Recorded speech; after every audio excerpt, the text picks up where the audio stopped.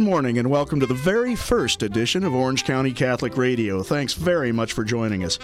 We'll be coming to you every Thursday at this time on AM 1000 from our studios here on the Christ Cathedral campus in Garden Grove. And we'll be talking about a wide variety of topics, current news, local events, matters of faith and worship, just about anything of interest to the Catholic faithful of the Diocese of Orange. I'm Patrick Mott. I'm the editor of Orange County Catholic, the weekly newspaper, and I'll be your host for Orange County Catholic Radio, which comes to you through a partnership between the Diocese of Orange and Immaculate Heart Radio. Right now, I have the pleasure to welcome to the studio Bishop Kevin Vann of the Diocese of Orange and Doug Sherman, the president of Immaculate Heart Radio, who are both here to speak with us about this new partnership. I'd like to start with you, Doug, if you don't mind. Please tell us a little bit about how Immaculate Heart Radio came about and what its mission is. Boy, the seeds were planted, Pat, actually back in 1993 in World Youth Day in Denver when my family was there. We heard Pope John Paul say that everyone needs to do something to bring Christ to the world. It's a longer story than that, but it planted the seeds that we needed to do something. And before too long, the idea of starting one Catholic radio station was kind of started in our minds, and we wanted to start one station in Lake Tahoe where we live. We did that 18 years ago last week, and when it went on the air January 2nd of 1997, it was only the 7th Catholic radio station in the whole country, compared to over 1,500 Protestant stations. For some reason, there weren't any Catholic stations. So we started our one station, and we thought we were finished with that. But the stories started coming in of lives being changed and dramatic stories of people growing in their faith and their relationship with God. So we started a second station in Sacramento for our bishop there. And now, 18 years later, we have 33 stations and translators in 6 western states that reach a total population of about 50 million people. And but this station here now reaching Orange County is probably one of the most exciting things that's happened to us in a very long time. It's just a wonderful place to have our signal here in Orange County.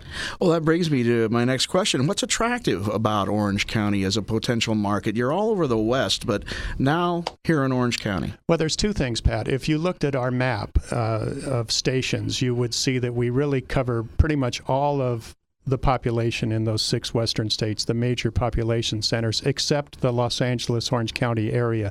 It was like a glaring vacant spot on our map, and we just had to keep going until we were finally able to send our signal throughout Orange County. But the second reason is there's so many, as you know, there's so many good things going on in Orange County right now with the Diocese of Orange, right here at this facility, at Christ Cathedral for one, but all of the programs and events and my gosh, those are the things that our radio station can promote and help kind of float all the boats in the harbor to a higher level, God willing.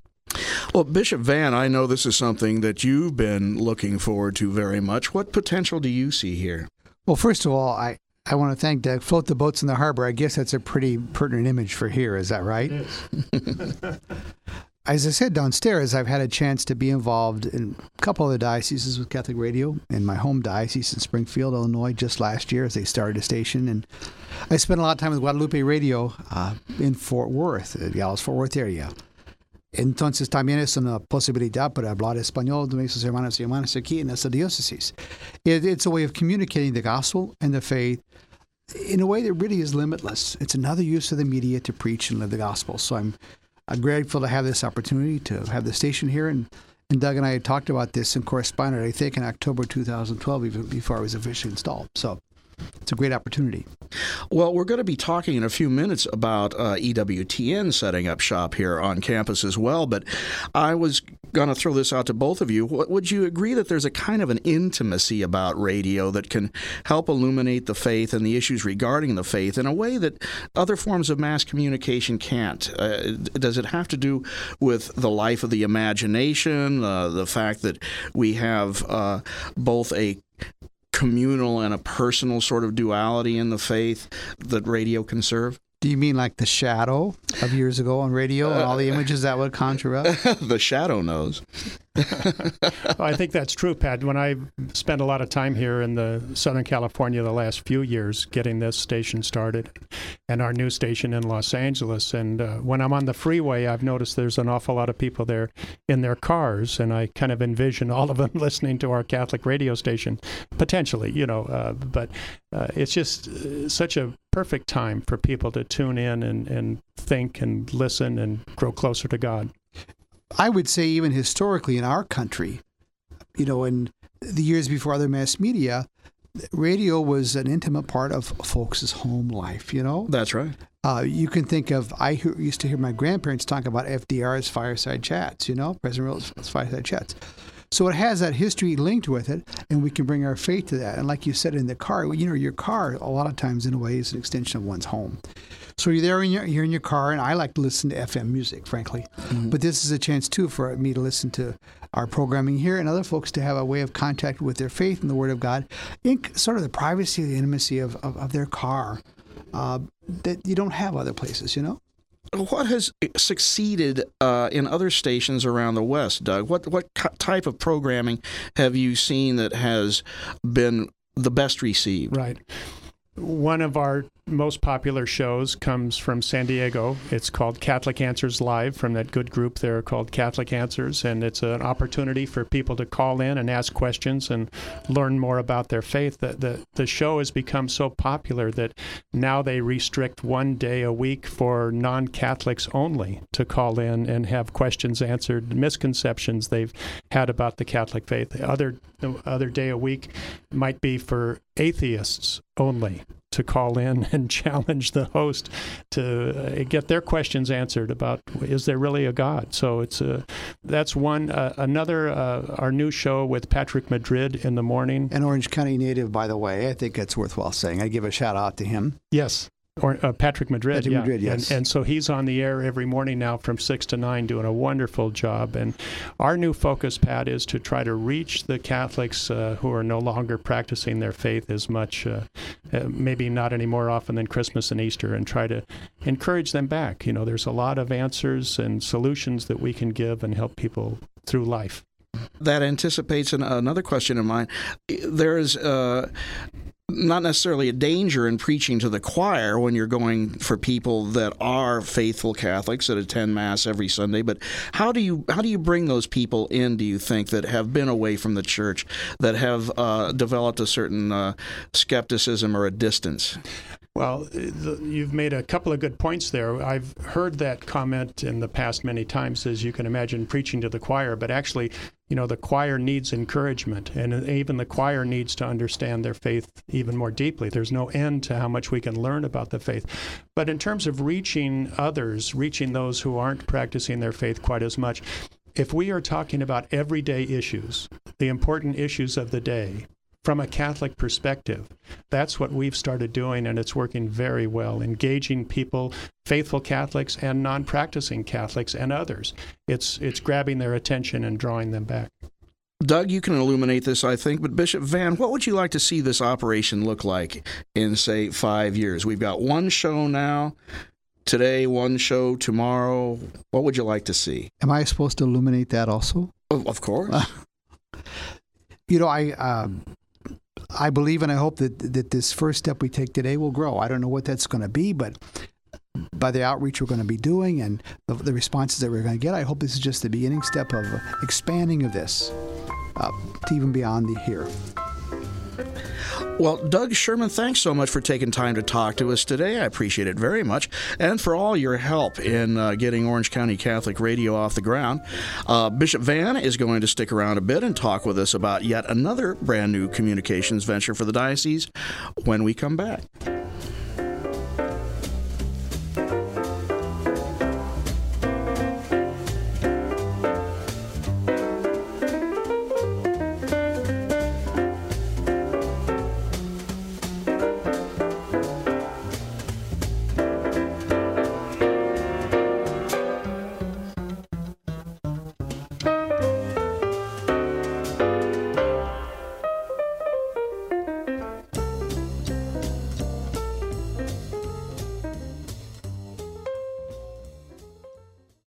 Orange County Catholic Radio is made possible by the generous support to the Orange Catholic Foundation, an independent, not-for-profit organization raising funds to support the mission of the Catholic Church in the Diocese of Orange.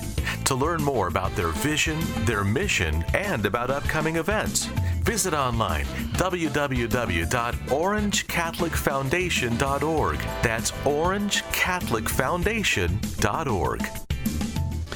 We've been talking about radio. Now let's talk about TV, specifically EWTN, the Eternal Word Television Network.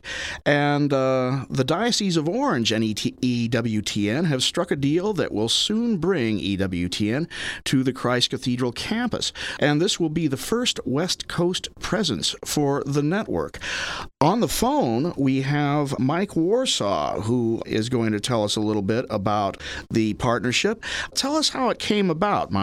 Well, sure.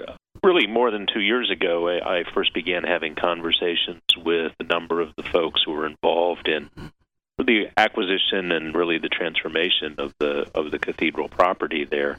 And it became very clear, and particularly as time went on and those discussions went on, in talking with Bishop Van especially, that the concept of the cathedral and the entire property really being a center of Catholic life and culture was something that really intrigued me, and I thought from those very early conversations that there was definitely a role for EWTN in that mix, and something that I felt would be of great benefit to EWTN, as well as something that hopefully would benefit the diocese and the Catholic community there in Southern California. So we're very excited to be a part of that vision for the cathedral complex and the cathedral itself. And we certainly look forward to being on site and being a part of the mix of the great things that are going on there in Orange. When do you expect to be up and running? Well, the first phase of some of the installations has already occurred, and we hope that perhaps by Easter or a little after, we might have the facility up and running and ready to begin producing content there. Let me throw this over to Bishop Van, who is still with us here. Bishop, what does it mean to have the nation's leading Catholic television broadcaster here on the campus? This is something that years ago would have been quite a stretch, I think, for the Diocese of Orange, and now it's here. I guess I would go back a number of years with kind of a few threads that have come together for me here. As I've said to a number of folks, years and years ago, my grandmother would not miss two things. She would not miss As the World Turns in the afternoon, nor would she miss Life is Worth Living with Fulton Sheen in the evening, huh? Mm-hmm. So I had even early on some idea that the faith, we had kind of a role in television in that particular era. Years and years later, a good friend of mine, Dr. Del Hahn, who had gone to daily mass, he and his wife Peg at my parish in Illinois, they moved to Birmingham, Alabama, to live in Alabama to open clinics for the rural poor. And so through that, I got to go down and visit EWTN Studios for the first time. And then, of course, my good friend, Father Benedict Groeschel, who has been a big help to me and so many others, had me on his program a couple of times. So through that medium, I had a sense, what EWTN and Catholic television could do in communicating the gospel in a very visible way to so many homes. So I hope this is a beginning that we can be able to do this here on the West Coast. In a lot of ways, the life of the church is shifted in some ways to the Southwest and the West, and that's taking advantage of this in all our communities and in all of our faith communities, all of our outreach here to make that really visible and known, and invite others to come and see and be part of that. Mike, what are some of the faithful local EWTN viewers going to notice in the early going now that you're going to have a presence here? Are there going to be more West Coast-based news and features, possibly, shift or expansion of coverage, or better technical capabilities? Is it something that they're going to be immediately aware of?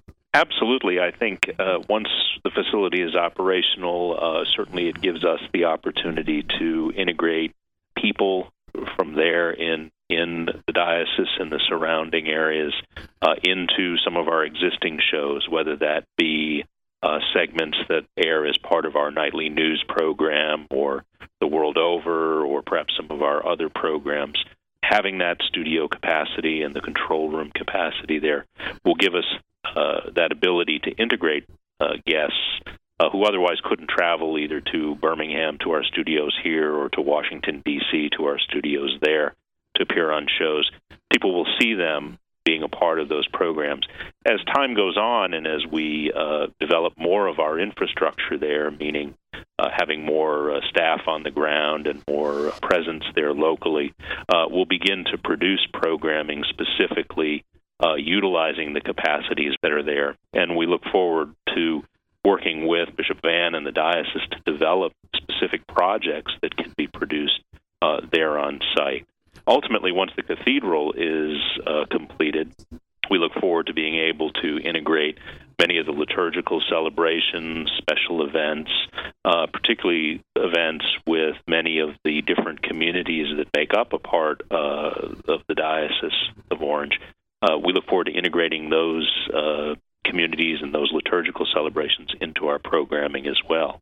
And I think the thing we look to is beyond just even the United States. EWTN transmits 11 different channels around the world today to different parts of the world. And so this is going to be a tremendous resource for us to be able to feed programming to literally all parts of the globe, originating from the facilities there at the Cathedral campus. So we're very excited about that opportunity. We're very excited about the opportunity to bring these events, bring folks from there to our audience here in the United States, but also to our audiences throughout Latin America, through Europe, the Pacific Rim, Canada, Africa, India, all of the places that EWTN transmits our television services today. It's a great opportunity, and I think people will see that and note it very soon after we launch.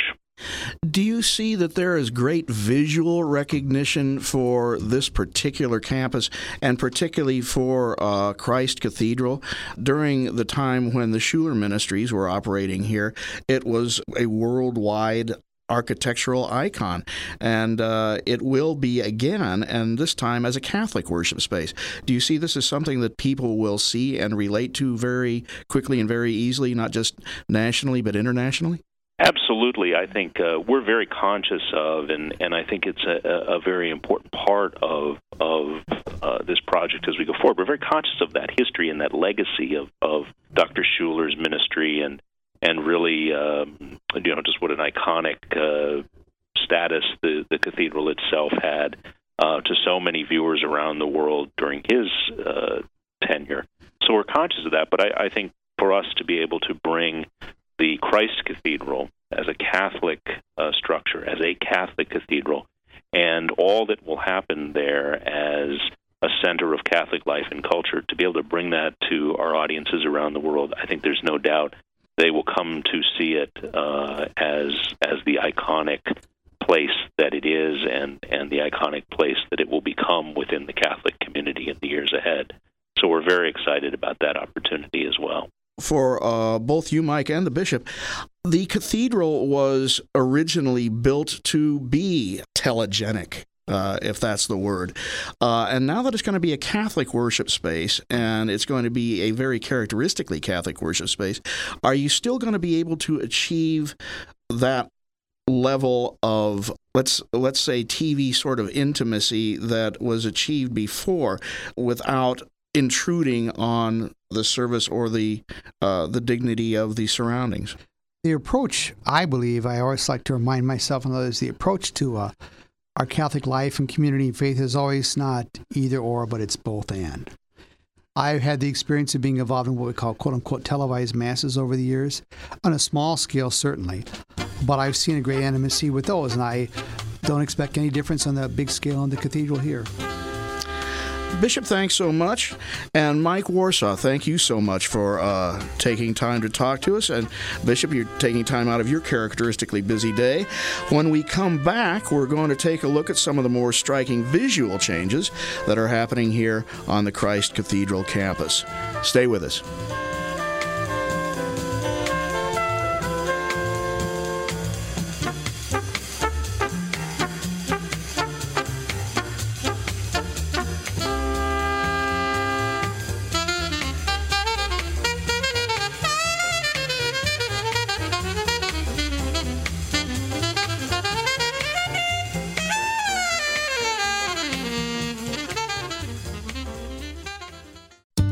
Faustina, Messenger of Divine Worship, comes to the Freed Theater on the Christ Cathedral campus, January 23rd, 24th, and 25th. This live multimedia drama, performed by Maria Vargo and directed by Leonardo De Philippis, is an amazing look into the spiritual life and strength of faith of St. Faustina.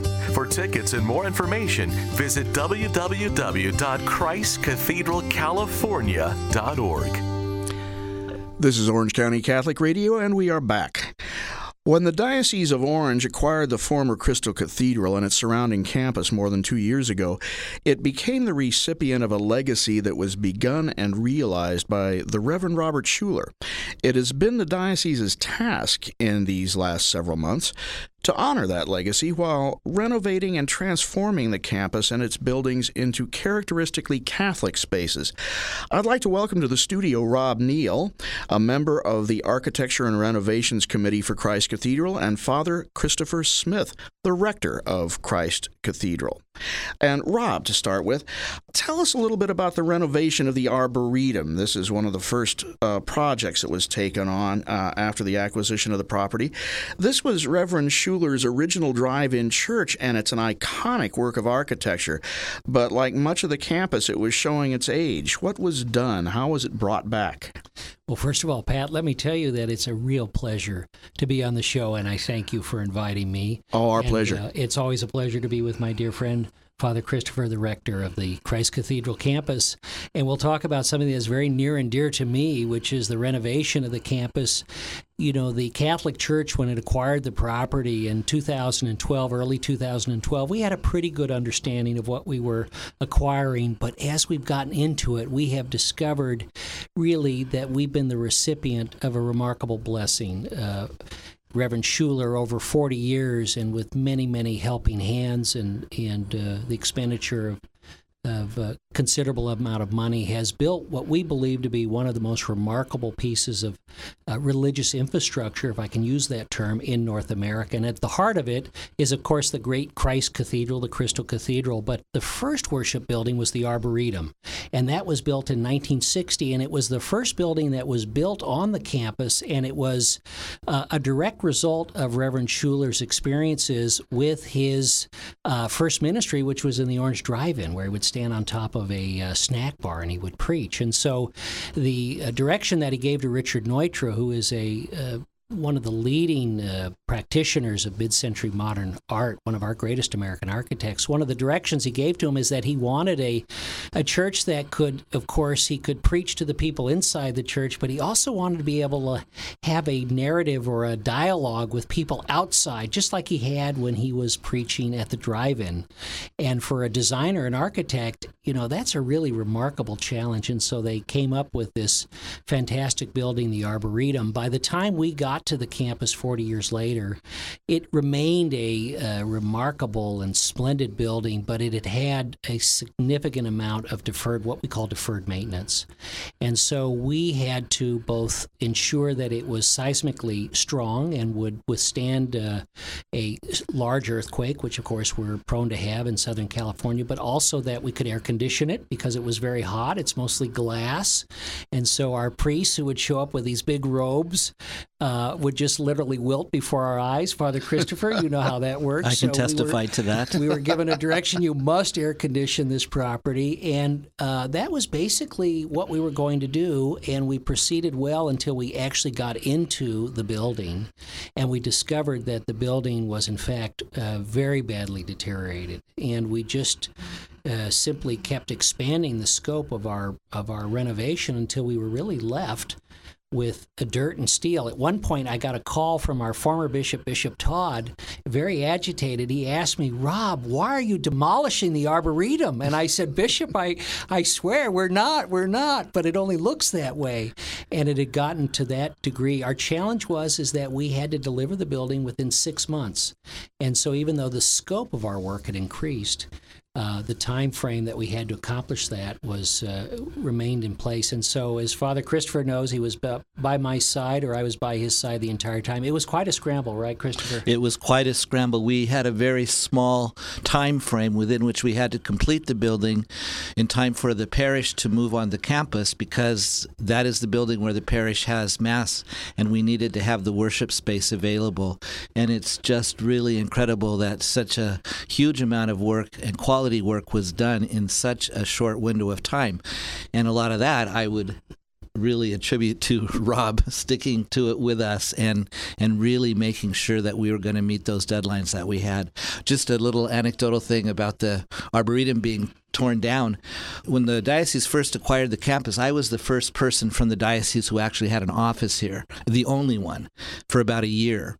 And so I was here during the whole renovation of the Arboretum on campus, and on the campus at the time were the congregation from the Crystal Cathedral Ministries and the pastors and all the rest of it. And as the Arboretum project progressed, they said to me, "Father Christopher, why are you tearing down the Arboretum? We didn't think you were going to do that." And the reason, of course, is because we really did take it down right to its frame, if you will. And to see it now is a real joy. With that in mind, I want to kind of leapfrog over the building we're sitting in right now, the Tower of Hope, which is also a Richard Neutra creation, which has undergone quite a renovation, and it has emerged just beautifully. But I want to get right into the Christ Cathedral itself. It's one of the most distinctive churches in the world. It's familiar to millions, but right now, if you walked inside, it is stripped to the walls. Father Christopher Smith is the cathedral's rector, and he's been intimately involved in planning its restoration. What is happening over there, and what's going to be happening over there in the next 2 years? Well, again, I want to tell you, Pat, how wonderful it is to be here with my dear friend Rob. I'm so happy to be able to offer some perspective on what we're doing here at the campus.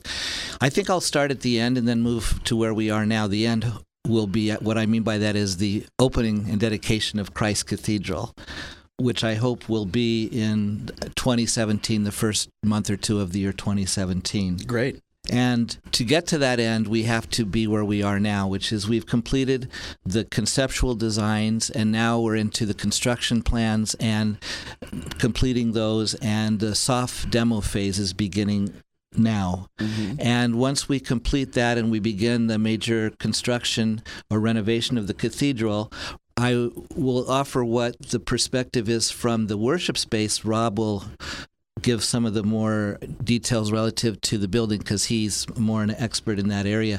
But I want to tell you that we will transform the space into a Catholic cathedral space that includes the altar as the center of the building, the bishop's chair called the cathedra, the amba, which is where the word of God will be proclaimed, a baptistry area, confessionals, devotional chapels, a Eucharistic chapel where the Blessed Sacrament will be reserved, and religious art. All of these are essential parts of a Catholic cathedral. So by the time we get to 2017, all that needs to be in place, in addition to the reconstructed Ruffati or Hazelwright pipe organ, as we call it, which is also a major part of this renovation project. We've had an opportunity to look at a few photos of parts of that organ that have been brought back by the Ruffati people. Bishop Van has just recently visited there, and the progress is really remarkable. Yes, Bishop Van has visited the actual factory. Factory is kind of probably a fancy word for what he actually describes it as, some kind of more like garages where these craftsmen do this incredible work of reconstructing the pipes, cleaning them, rebuilding parts of it, re-leathering the organ. It's a very complicated instrument, and the report is that they're ahead of schedule, so we like that. And we really enjoy seeing the pictures that Bishop Van sends us back and now is showing us of that renovation of the pipe organ. People come onto campus every day. It is a place that a lot of people from out of town have on their to-do lists. They will go to Disneyland and they'll come here as well. It's a not-to-miss place. These days, I think some people are coming away a little bit disappointed because they can't get into the Crystal Cathedral, the former Crystal Cathedral, now Christ Cathedral. But they can still see what's going to happen over there if they want to go to the Cultural Center. Can you give us a quick take on that?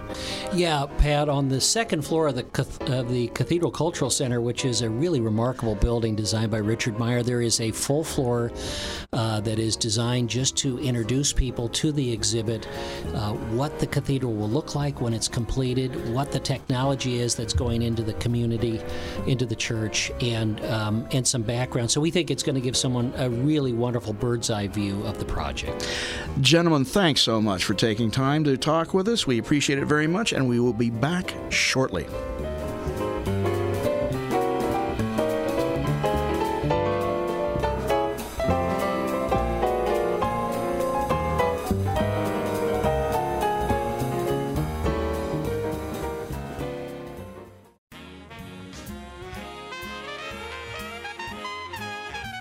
We're back with Father Christopher Smith, and what would a first broadcast of a Catholic radio show be without a little talk about Pope Francis? The Holy Father cannot seem to stop making headlines, as we all know. In fact, the LA Times, in its wishes for the new year on its editorial page, wished for the Holy Father to preach a boring homily now and then in order to give the press corps a break. So let's talk about the Pope's second year. Father Christopher, what do you hear day to day from your colleagues in the clergy, Catholic and otherwise, about Pope Francis as he comes up to the end of his second year? Pope Francis has made an incredible impact on the church in the short time that he has been our Holy Father. He is speaking in a language that's accessible to the people. He is speaking in a language that's extremely pastoral. And this is capturing the imaginations of not only Catholics, but all people, I think, of various faith or maybe even no faith, because they see a man who is representing the Catholic Church, surely, and also a man who is following in the footsteps of our Lord, who is doing what I believe Jesus did, and that's reached out to all people in the society.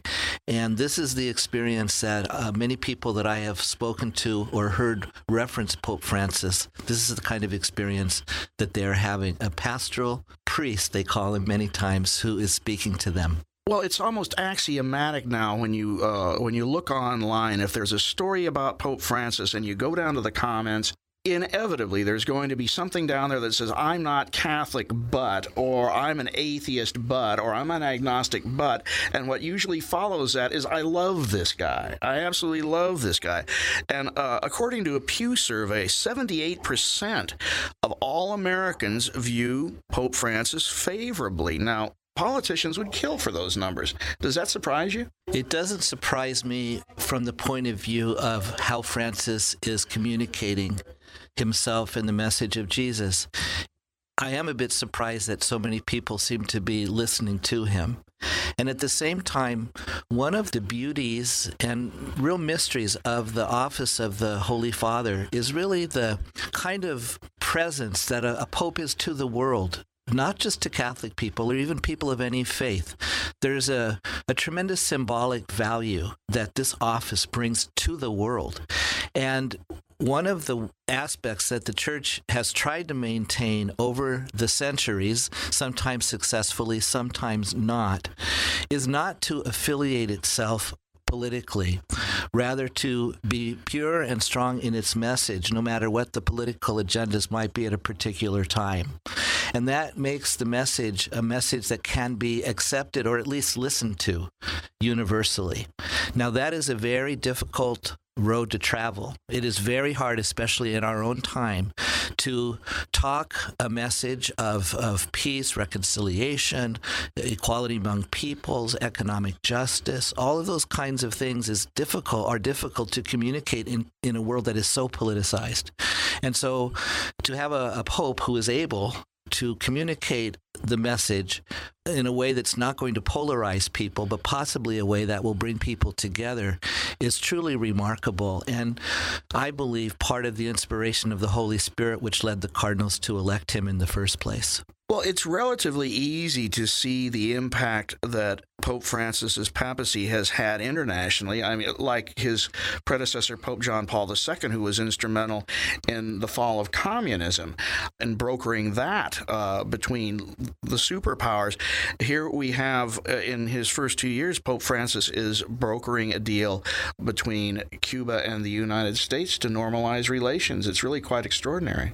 It's extraordinary, and again, it is another example of the uniqueness of the office of the Pope, because the Pope is also the leader of a country, if you will.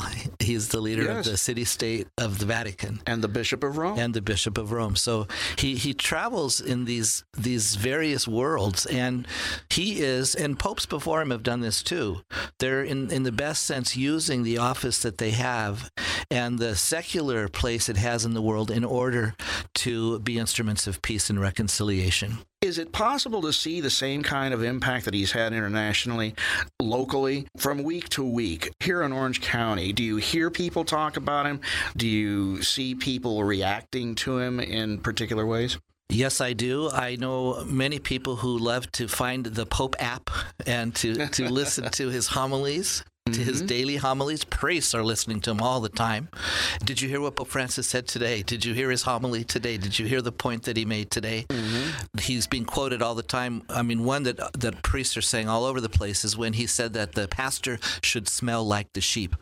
Wonderful quote. And wonderful us priests, idea. And it is. And we've taken that quote to our hearts. And there's more like those as well. Well, I know it's like trying to catch lightning in a bottle, but what do you think we're going to see and hear from the Holy Father in the coming year? He's only been out there 2 years now as the Pope, but his visit to the U.S. is definitely going to be huge. Yes, I think we will see the Pope continue to do what some say he was elected to do, and that is to continue to renew the Curia, the leadership that immediately surrounds him in Rome.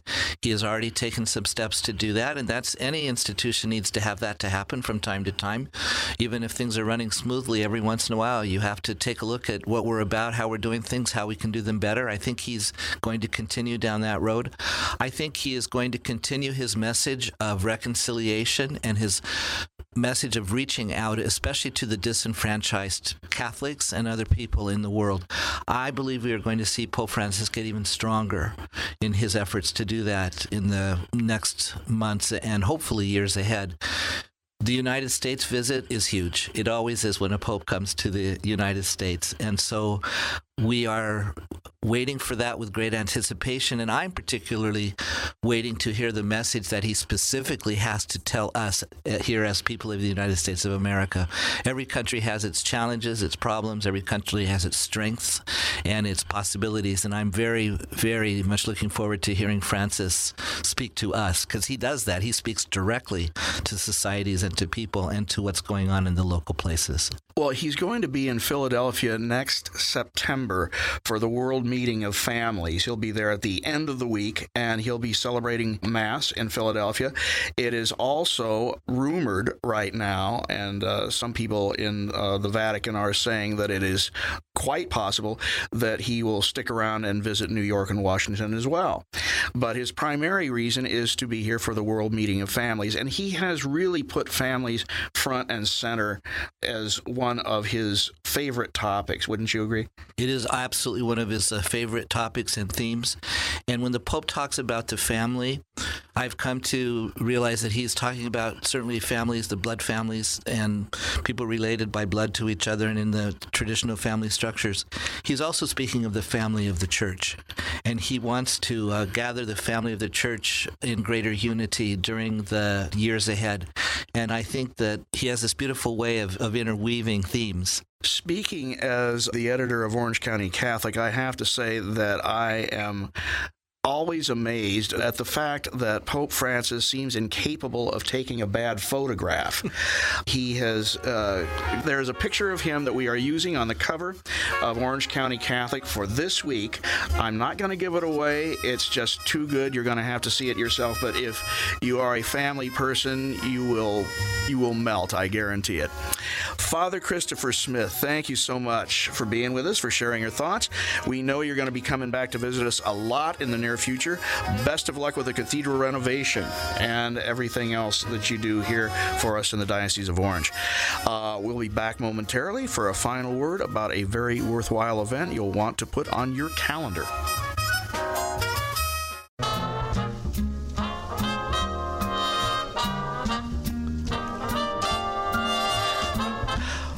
One Life LA is an event that invites all people to join in declaring a commitment to valuing and protecting all human life, particularly the lives of the most vulnerable in our community. We have Kevin Cass, a representative of the Office of Life, Justice, and Peace for the Archdiocese of Los Angeles, on the phone to tell us a little bit about One Life LA and how you can participate. Kevin, are you there? I'm here. All right. Well, what is One Life LA all about? It's going to be a very large participatory event, correct? It is. We're hoping to have a good number out. One Life LA is an event, really a celebration of the dignity of all human life from conception until natural death. It's an event that Archbishop Gomez really envisioned and got going. He said that we shouldn't have to go all the way to San Francisco from Southern California to express our pro-life enthusiasm and to have that energy. And so we're starting One Life LA this year, and it's going to include a march from La Placita Olvera to Grand Park, and where we're going to have lots of speakers and entertainment. Fantastic. Well, this, as you say, this is the very first event of its kind in Los Angeles, correct? You used to, if you wanted to express your solidarity with life issues, you really did have to go almost 500 miles north and participate in the march in San Francisco.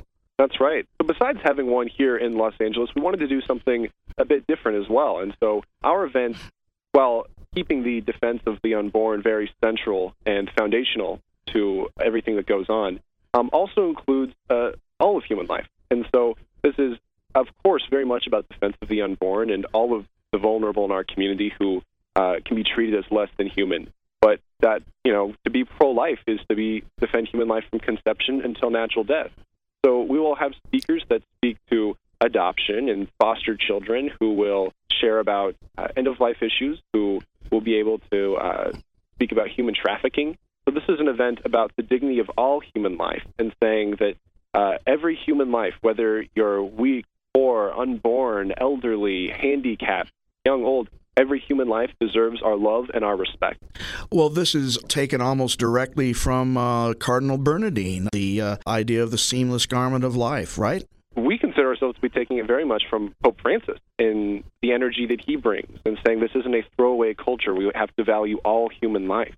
And so we want to move away from the throwaway culture that he references and kind of bring a kind of maybe a different energy than we've had in the conversation before, instead of focusing on, for example, all of the politics and polarizing conversation that kind of we can get caught up, the rhetoric we can maybe typically get caught up and have been in for many years. We're trying to really focus on personal stories and testimonies where we can just really talk about human beings instead of issues, if that makes sense.